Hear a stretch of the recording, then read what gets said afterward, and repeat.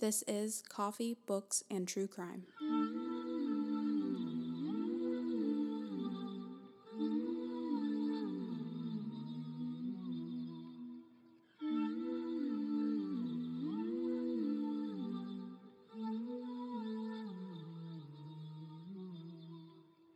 Hey everyone, Hey guys, this is Nicole, and this is Amanda. and we are your hosts of Coffee, Books, and True Crime.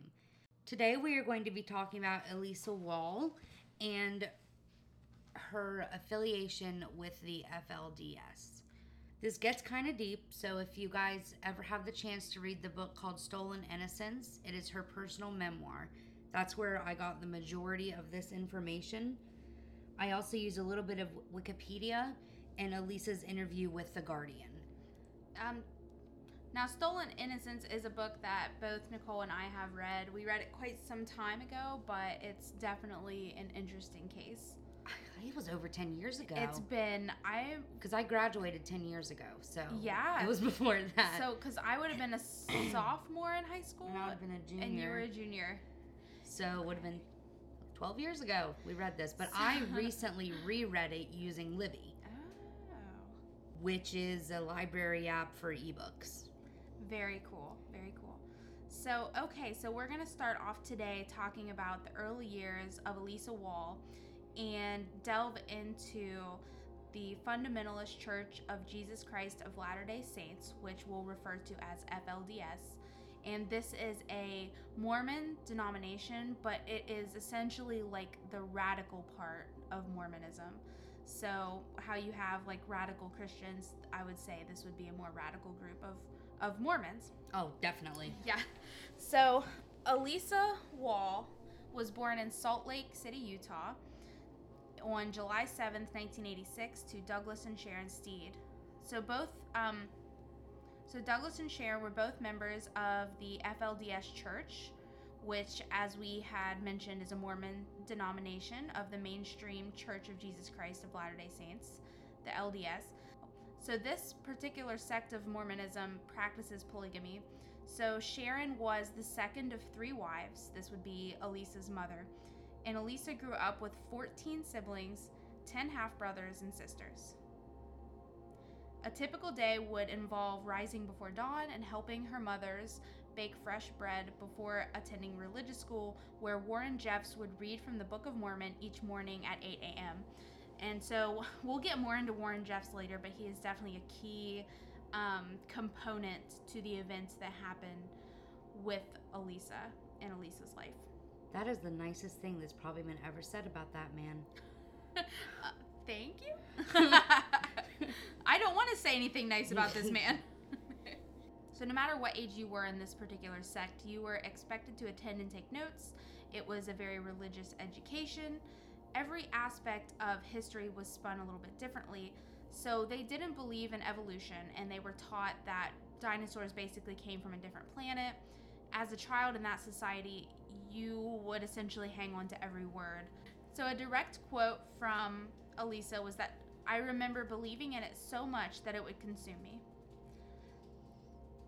The FLDS is one of the strictest religious sects in America. It was basically formed as a breakaway group after the Mormon Church had officially abandoned polygamy in 1890. So this is one of those religious communities that continues to practice polygamy. Its members believe that they are the chosen people who will be saved after the second coming of Christ and shun the evil modern world. They are highly secretive and insular. The sect operates primarily from 4 bases in Arizona, Utah, British Columbia, and Texas. To delve a little bit deeper into the polygamous aspect of it, Which is illegal in the United States, by the way. Which is illegal, which is kind of impressive that they can keep this so under wraps that they could get away with this for so long. And I think they still do. I'm not mistaken. I'm pretty sure that some... They just had that Sister Wives on on TLC, I think, just a few years ago. Yeah, so clearly polygamy is still practiced, even though it is not legal. Plural marriage remains a central tenet, so the requirement is that a man must take a minimum of 3 wives to reach the highest level of salvation, and the sect hierarchy leads by example. So here's where we kind of get into the politics that start the ball rolling for Elisa's story. So Rulon Jeffs was the church leader until his death. He was 92 and he died in 2002. He is believed to have married 22 women, including 2 of Elisa's sisters, and fathered more than 60 children. Busy guy. I'd say. Busy man.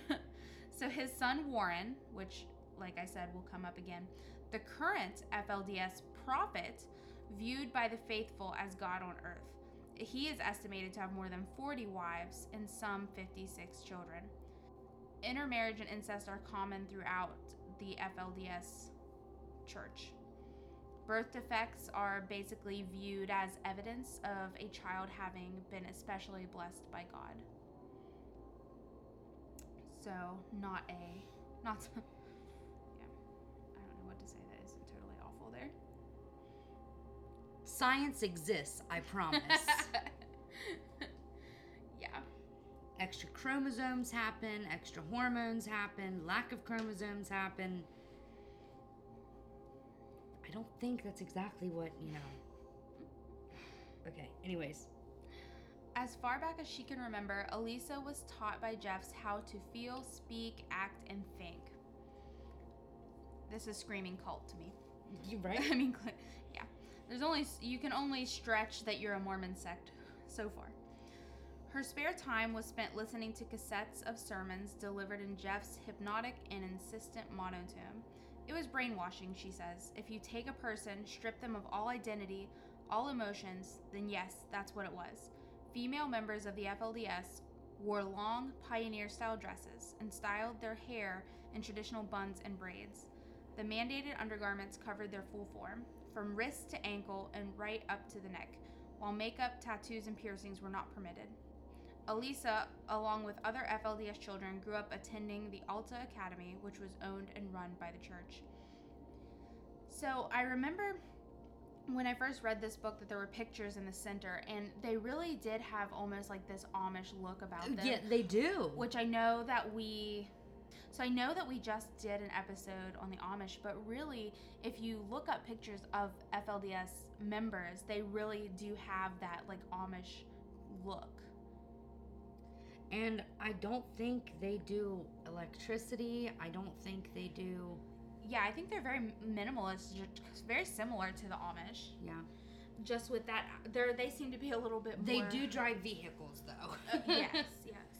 And if I remember right, one part of that book, she was even talking about seeing, like, quote-unquote, normal kids playing and being kind of like, wow, like, that is... Well, they put them in public school there for a little bit once they hit a certain age, but then they stopped that because Warren didn't have full control. Yeah. Yep. So, although polygamy is illegal in the U.S., it's difficult to prosecute it successfully because the FLDS faithful are rarely formally married according to state laws. And so this is why Elisa's testimony proved so earth-shattering. It essentially enabled the authorities to pursue Warren Jeffs for arranging marriages to a girl under the age of legal consent, thereby becoming an accomplice to rape. It had wider ramifications too. Her court case shone a spotlight into the darkest corners of the FLDS, shattering the sex conspiracy of silence, which, when you hear her story, a lot of this is going to make sense. Foreshadowing. So Warren Jeffs was solely responsible for the practice of placing young girls and women in marriages. Each prospective union supposedly came to him through a revelation from God. Now, and I know that there are religions and communities that practice arranged marriages, but this is really taking it to the extreme. I don't think the majority of arranged marriages say, hey, this is your first cousin, he's who you gotta marry. Exactly, and they don't, and I'm pretty sure that the underage element is not. I mean, this guy had full control of the marriages in a community. It wasn't like a family and another family arranging an arranged marriage. This guy had full control of everyone.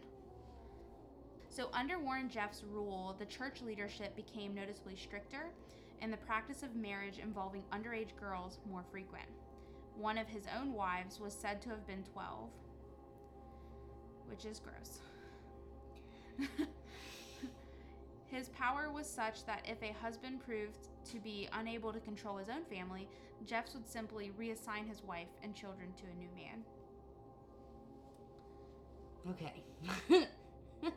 12 years old. Yeah, that's just insane. Okay, the first major crisis in Elisa's early life occurred when she was 13 and her mother was reassigned to marry another man, Fred Jessup. Her life growing up with her mother, father, and his two other wives was, the wives didn't really get along, and the wives were removed from the father because he had lost control of his ability to keep his family intact. What a strike to the ego, also. Like that they can take your wives away and Yeah. children away? You're not being the man, so here I am to rearrange things for you. Exactly. Elisa, along with her mother and sisters, moved to Hilldale in the year 2000. There was also some brothers that moved too. I don't know why I didn't mention that. Anyways, the new family was particularly large, so the children were required to eat meals in shifts. She compared the experience to starting a new school in terms of aspects of life that she had to become reaccustomed to. Over time, several of her brothers and sisters left or were expelled from the church. In 2001, the FLDS leader Rulon arranged for a then 14-year-old Elisa to marry her 19-year-old cousin Alan Steed. And if I remember right from the book, they were a first cousin. So it wasn't like, yeah, it's your cousin, but it's your first cousin, which really increases the probability of issues if you're going to have kids. And this was the one person Elisa said that she could not stand. He had bullied her since they were young. I mean, she was still young, but since she was much younger. I remember her saying, like, no, like, this cannot be right. This cannot be who I'm supposed to marry. Like, she knew that this wasn't right. Even the cousin thing aside, like, she knew that something was off. Rulon was the prophet, but Warren made all the decisions. It was Warren, the self-appointed head of the FLDS, who forced the 14-year-old Elisa to marry her 19-year-old cousin Alan. So even though Rulon is the one that said, you know, I have seen this is the marriage that's going to happen, it's because Warren told him this was the marriage to set it up. Because actually, if I remember right, also at that point, Rulon was really old, and he was really getting ill. And so it seems like Warren was really moving the chess pieces. Like Rulon was just his puppet. Yeah, he was influencing all the decisions, all the major decisions. And also something that I had thought of that just really accentuates how cult-like this is. I remember her talking about her dad. Didn't they have to get rid of all of their stuff, and they had to move into the house that he wanted them to live into in the community? Like, I'm pretty sure they had to get rid of everything. Yeah. If I remember right, to fully integrate into this community. It was Warren who insisted, despite her tearful pleas, that she must submit to her husband, mind, body, and soul, in order to achieve godly salvation. So he said, forget that, you're doing it anyways. Exactly. And when her new father, Jessup, informed her that she had been chosen by the prophet for marriage at the age of 14, she thus felt a curious mixture of terror and pride. A direct quote says, "I was completely shocked because there were so many girls in the home who were so much older than me. But crazy as it sounds, there was a little piece of me that thought, wow, finally somebody noticed me." She had been brought up to be obedient and pious, to accept the prophet's word with unquestioning submission, and yet as the reality of her situation began to sink in, Elisa became increasingly distressed. Somewhere inside, she knew that what she was being asked to do was wrong. This is so sad. So, that's just terrible to me, because she's 14, and what we know is coming, which, by the way, trigger warning, it's going to get heavy. At a time when most adolescents are struggling to define the boundaries of their own identity, Elisa found herself buffeted against the ideology of an entire society. Her mind was conflicted. Although she still believed that becoming a wife and mother were the crowning achievements of a woman's life, she also felt deep down that she was too young to marry. Her own mother was powerless to step in. I mean, it sounds like nobody could have stepped in at that point. Like, they're not listening to her. They're not going to listen to the father of the household because we'll just replace him. The women are obviously supposed to be subservient. So, yeah, what can you do? Nobody is going to listen. Exactly. I just don't... This poor girl. And how many like her? Like, so there were...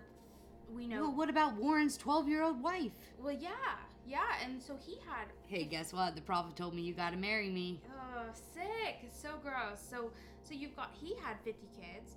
Then the other guy had 60 kids. That's ridiculous. That's so many kids being exposed to this. It's rampant. Forced into a position of isolation, she sought a meeting with Warren to ask for 2 more years to prepare for marriage. For much of her childhood, Jeffs had been a remote and authoritative figure, his spiritual omniscience underlined by his imposing 6'4" stature. Elisa remembers him as having these eyes that bore clear through into your soul. She honestly believed he could read her mind. Warren was unmoved. He insisted that it was her mission and duty to get married. Okay, whatever. But is it really that... Could he not have given her 2 more years of her childhood? Like, how serious, you know? Like, yeah. Into being a matchmaker. Not a very good one. No. It was very painful when she realized that no one was going to take into account how she felt. She pled and cried for a week on her knees, and she realized that the train was going to keep on going down the track. She said she felt like something inside her died. Elisa can clearly remember her wedding day. She remembers the simple white dress made by her mother and sister, the sparkly tiara she wore in her hair, and the ride she took in a horse-drawn carriage. But most of all, she remembers being 14 years old and trying her hardest not to cry. She felt betrayed and hurt by the people she trusted. She felt like her dress was like a set of shackles being fitted. She and Alan were married at the Hot Springs Motel in Caliente, Nevada. Warren Jeffs performed the ceremony. Nice. They had to leave the community and jump state lines and find this motel that was ran by somebody that was in the FLDS. That is so shady. To have this wedding. You know, and like, yes, she's a child, but I can't help but think that she's even more childlike because, like, if you think about a 14-year-old today, like, they're exposed to a lot in our school systems. This girl, not so much. She's been, she's been in the Mormon school system. So so in my mind, she has to be even more childlike than like your typical 14-year-old. And this isn't like it happened, 100 years ago. No. This was just 2001. Yeah, it's just crazy. Oh, also, can we talk about how shady the Hot Springs Motel Right? sounds? No, thank you. She was bound to her new husband for all time and all eternity. She describes the marriage as traumatic with frequent rapes and miscarriages. Now, this was definitely getting into, if I remember, the second half of the book. So the first half of the book was really informative. Yeah, it was like teaching you about how she lived, how the Mormons... Really going through her life, and this is the spiral of just total... chaos. Yes. I'm trying not to cuss. Shit show? Yeah. Yes, this is where it gets literally awful, like so bad. But whenever we were researching, we're trying to keep it as light as possible. But if you're interested in details, go read the book Stolen Innocence. Absolutely read. And yeah, absolutely read this book because it really goes deep into her experiences with bringing this issue to light and how the events unfolded. And if you're not a reader, there is all kinds of videos on YouTube that I watched with her as an adult now. Really? Yeah. I'll have to go check those out. She did not receive any sexual education while in school, and as a result was unable to understand her husband's advances. Oh, she's a baby. For 3 years, she was routinely raped and sexually assaulted by her husband. By the age of 17, she had suffered 4 miscarriages and a stillborn child. Now, this was definitely, the hardest part of the book to read was her experiences having with the miscarriages and the stillborn. Yeah, that is so awful. So awful.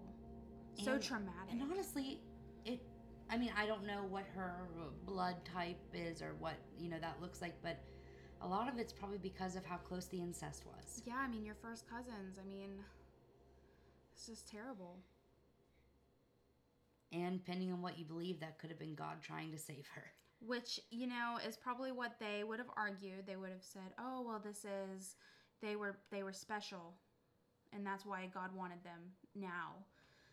So that's very hard, too. I mean, I am all for being religious and beliefs, but at some point, like we had said earlier, you've got to take into account that science exists and that first cousins are not meant to be reproducing. I'm allowed to praise Jesus and believe that the dinosaurs became extinct. From another planet, though? No. At her lowest point, she attempted suicide with a handful of ibuprofen pills. Of course she did. She's completely isolated, completely unsupported, repeatedly sexually assaulted, having miscarriages. I can't believe she didn't kill herself, to be honest. And I know that sounds terrible. And I'm surprised it took 3 years for her to try. Yeah. This poor sweet baby. She had been taught to think of men as poisonous snakes. Being exposed to marital relations was one of the most traumatic experiences of her life. Of course. In the years that followed, Alan routinely forced her to have sex. When she sought help from church elders, she was advised to submit and keep sweet, like a dutiful wife should. Okay. That's so gross. Yeah? That is so gross. And I'm so mad. She suffered her miscarriages in silence, guiltily assuming that they were her punishment for her insubordination. And blaming herself for this. That's so terrible. She has little sympathy for Alan. And she shouldn't. Even though he was barely an adult himself. But you know what? Yeah. For me, as a child, he was okay, not me. This is a direct quote. Okay.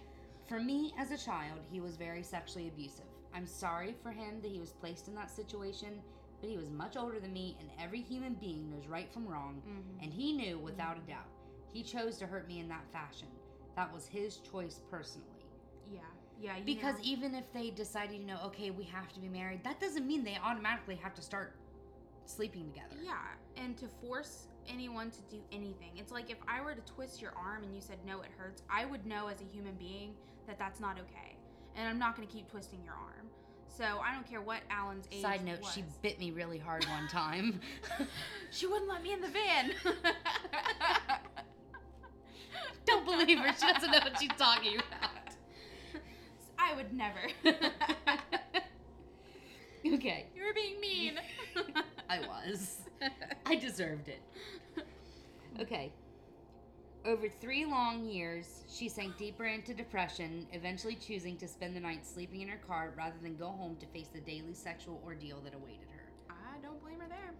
Like, she had a heater in her car. She had an illegal little TV in her car that they would watch movies on. And so as her marriage with her cousin fell apart, as if it wasn't doomed from the get-go, she began... From the announcement, it was doomed. From nobody listening to her, just to even postpone it. I mean, obviously it never would have ended up working, but my gosh.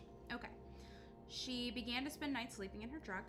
At that point, she had met a former FLDS member named Lamont Barlow. She escaped in the end after falling in love with Barlow, who persuaded her to leave her abusive marriage and set up home with him and in the outside world. The affair was eventually uncovered when she became pregnant by him. Elisa left the FLDS and married Barlow, having 2 children with him. At first, life on the outside came as a profound shock. Not only did Elisa not know what clothes to wear, but she'd hardly ever even heard of pop music or television or many modern things. Because the FLDS operated its own financial system, where members paid into a central fund, neither Elisa nor Lamont had any idea how to organize a mortgage or negotiate a salary, really any financial aspect. They were on their own, learning and figuring that out. They had to be taught to view the outside world as evil and damned. And the Mormons were strictly white. They did not allow African Americans to enter into this sect. And so she had never even seen somebody that wasn't just a white little Southern girl. Yeah. So this was really her first experiences with other cultures and other races. Elisa remembers being shaken to the core when she first met a stranger who was nice to her in a grocery store, but her sense of loss coexisted with another, more penetrating feeling of anger. So at this point, we haven't really talked about the fallout. So we've talked about her escape, but what's happening back at the community, at the FLDS community? Freed of the beliefs that had once bound her, Elisa turned state witness against Warren Jeffs. When she decided to testify against Warren Jeffs, the pressures became even more intense. Jeffs went on the run, and as news leaked out of her betrayal, members of her own family started phoning her to persuade her to change her mind. There were anonymous threats and intimidation. Inside the compound, the church faithful were encouraged to pray for Elisa's destruction. She and Lamont were forced to enter a witness protection scheme in July 2006. Now, this next part that we're going to read, I actually remember sitting in class, and it was, did you take any of the journalism classes? I did not. Okay, so I was in a journalism class, and one of the things that we did every morning was that we would get on, pick a news story, and I think we had to talk about it or something like that. And I remember getting on there, and I literally gasped because the story of Warren Jeffs had just broke. So this was in 2006, and this is basically what happened. In 2006, Elisa Wall pressed charges against Jeffs, who was put on the FBI's most wanted list.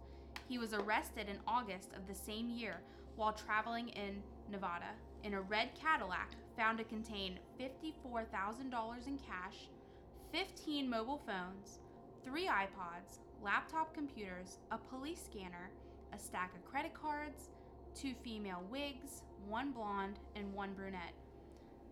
So can we just note here that Warren Jeffs is obviously a huge hypocrite. There we go. As he had 15 mobile phones, a laptop, iPods.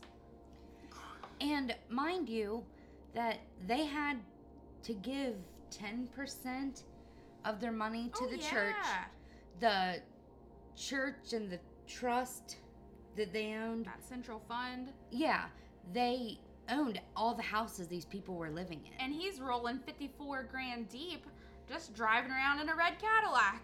Like, he needs $54,000 to... Do what? To stay in a hotel, to drive a car? Did he roll up in the Cadillac to the compound? That's my question. While testifying, Elisa was referred to as Jane Doe 4, though she later asked that her name be published, which I think is extremely brave. Yeah. During his 2-week trial in September of 2007, Elisa remembers being extremely overwhelmed. After his conviction, Elisa refused the financial compensation offered by the court on the grounds that it would have come from the pockets of the FLDS faithful. She is, however, pursuing a $1 million civil action against Jeffs and the church in order to establish a foundation for girls like her who are forced into underage marriages and have nowhere to turn. In September 2007, Jeffs was convicted for 2 counts of being an accomplice to rape. Her evidence at his 2006 trial, given anonymously as Jane Doe 4, was enough to convict Jeffs of 2 counts of rape as an accomplice and sentence him to a minimum of 10 years in prison.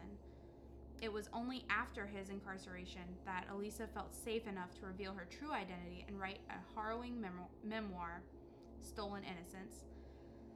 Not too long after the story broke, I do remember reading a news article that had said that basically the church continued to support Warren Jeffs.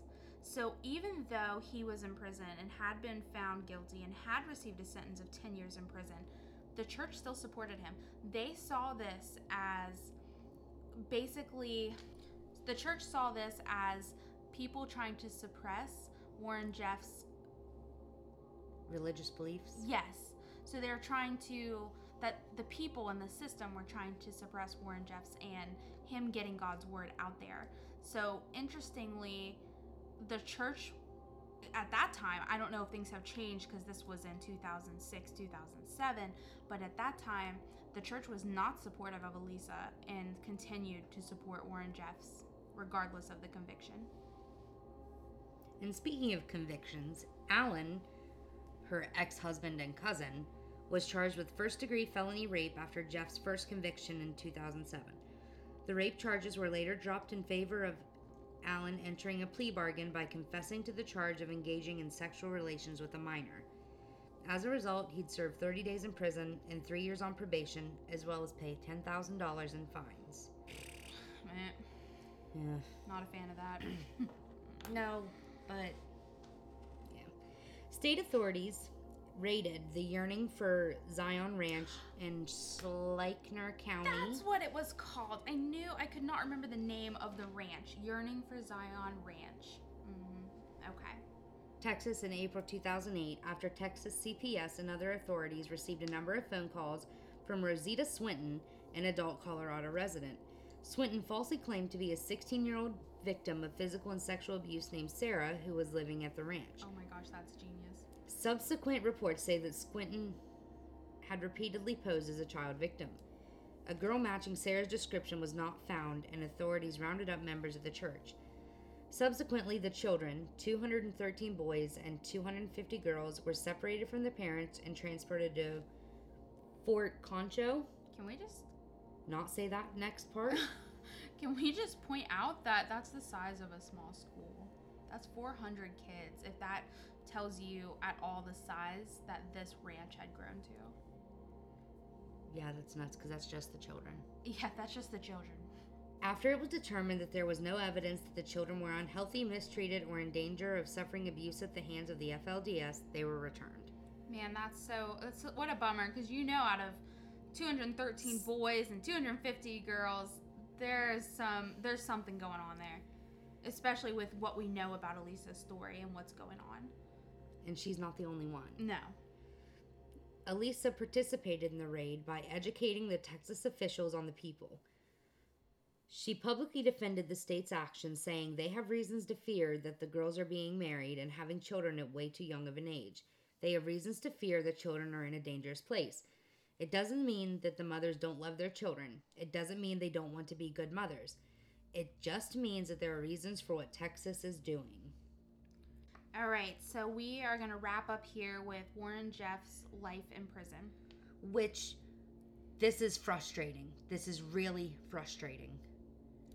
Okay, so Warren Jeff's prison life has been tumultuous. He was at Utah's Purgatory Correctional Facility. Can we just talk about how it was the purgatory? Because really, he's hanging between life and death. I mean, yeah. In his eyes anyways, being with the Mormons, I mean. Yeah. Okay, sorry. At Utah's Purgatory Correctional Facility, he suffered from infected ulcers on his knees, which resulted from praying days on end during solitary confinement, what a beautiful picture to give the church about how hard he's been praying. Okay. He attempted to commit suicide by hanging himself at one point. In August 2008, Jeffs went into convulsions after banging his head against the walls of his cell repetitively and had to be taken to the hospital by helicopter. On July 27, 2010, so 2 years later, the conviction of Warren Jeffs as an accomplice to Elisa Wall's rape was overturned because instructions given to jurors were erroneous. State authorities considered retrying Jeffs in Utah, though the matter was complicated when Wall was accused of fabricating a key piece of evidence during the first trial. Elisa's attorneys had used medical records for proof of a 2002 miscarriage and thus proof of intimacy in the marriage. Jeff's defense attorney interviewed Jane Blackmore, Elisa Wall's midwife at the time of the miscarriage in November 2010, and alleged that Elisa had requested that she recreate the detailed records when she could not find them. Elisa's attorneys responded that she had only unwittingly replied to Blackmore's questions during a phone call. So what happened? In 2011, Warren Jeffs was convicted in Texas on sexual assault charges unrelated to Elisa's case and sentenced to life in prison plus 20 years. Since Warren Jeffs would therefore be 100 years old by the earliest time he could be released from prison, Utah decided to drop the retrial. Because he's still in prison. Right. But still unfortunate. So now he is still in prison and should be there until he dies. So Warren Jeffs, well, we know he had a lot of daughters, but his daughter Rachel was able to escape and told Philip Francis, who wrote this article I'm reading, how she was able to get out. He ruled his cult with an iron fist. During his reign, he managed to wed more than 50 women. He would use the teachings of Mormonism and pervert them to gain power over his flock. Warren had his first plural daughter with a second wife, that was Rachel Jeffs. She saw firsthand how her father used a religion to hold power over the women in it. Fundamentalist Church of Jesus Christ of Latter-day Saints, the FLDS, taught the members of the church that the women were to keep sweet. Rachel told Dateline, "That's how we kept Heavenly Father's spirit. It's a rule that required all women to always smile and not get angry or jealous. Violating this rule would be met with extreme punishment from Jeffs." Rachel was sexually abused by her father for years. From the time Rachel was 8 years old to the age of 16, her father abused her. Now this is Warren. Yes. He would also show her pornography at bookstores. Aww. Ironically, that was something he preached against. Rachel says that she was confused because it was so against his teachings. Rachel told her mother about the abuse. Her mother confronted Warren, but the church had its rules of the women keeping sweet, so her mother's objections were dismissed and nothing was done. Rachel ended up having to endure many more years of abuse. Rachel was forced into a polygamous marriage herself. She met her husband the day before they were to be wed. They eventually went on to have 5 children together. The cult wouldn't let her see her own children for 7 months. Her only crime was having sex with her husband while she was pregnant. This was the final straw for Rachel that prompted her to begin her journey for freedom. Rachel and another sister of hers eventually had enough abuse from the cult. This is the first time it's really been referred to as a cult. Yes. But I definitely see it having cult. For sure. This is not how Mormons normally, they're really a peaceful people from what I know of them. Yeah, and I have some friends who are Mormons, and the mainstream Mormon church does not behave like this. No. They banded together and organized an escape through her grandparents and some other relatives not affiliated with the church. The psychological abuse was so severe that Rachel said it was so against our way of life that she almost felt guilty to be happy. Even after being put behind bars, Warren still ran the cult, which is what we were talking about earlier. And he was charged for the abuse of the young woman arranging marriages for the abuse of young women due to arranging marriages, but that's the one that we've already talked about with Elisa. And even though he was serving time, he was still able to issue stuff to his church and dole out punishments for perceived transgressions from some of the members. That's when Rachel was banished from her own children. Her father was already in jail. Rachel had a last little bit from her interview with Dateline for anyone going through any hardship. No matter what situation they're in, know that they can be strong and use any hard experience. They're going to make their life better and help others. So often, if you help other people be happy, it helps you overcome your hardships and what you went through. So it doesn't say in that article, but I'm assuming the sexual assault one that Warren was actually convicted for was the assault on Rachel. Yeah, it kind of sounds that way. Yeah, that's what I'm assuming, but... Because they were trying to say that Elisa had fabricated evidence, so I would say that the one that he really got convicted for was Rachel. The one that really stuck, I should say.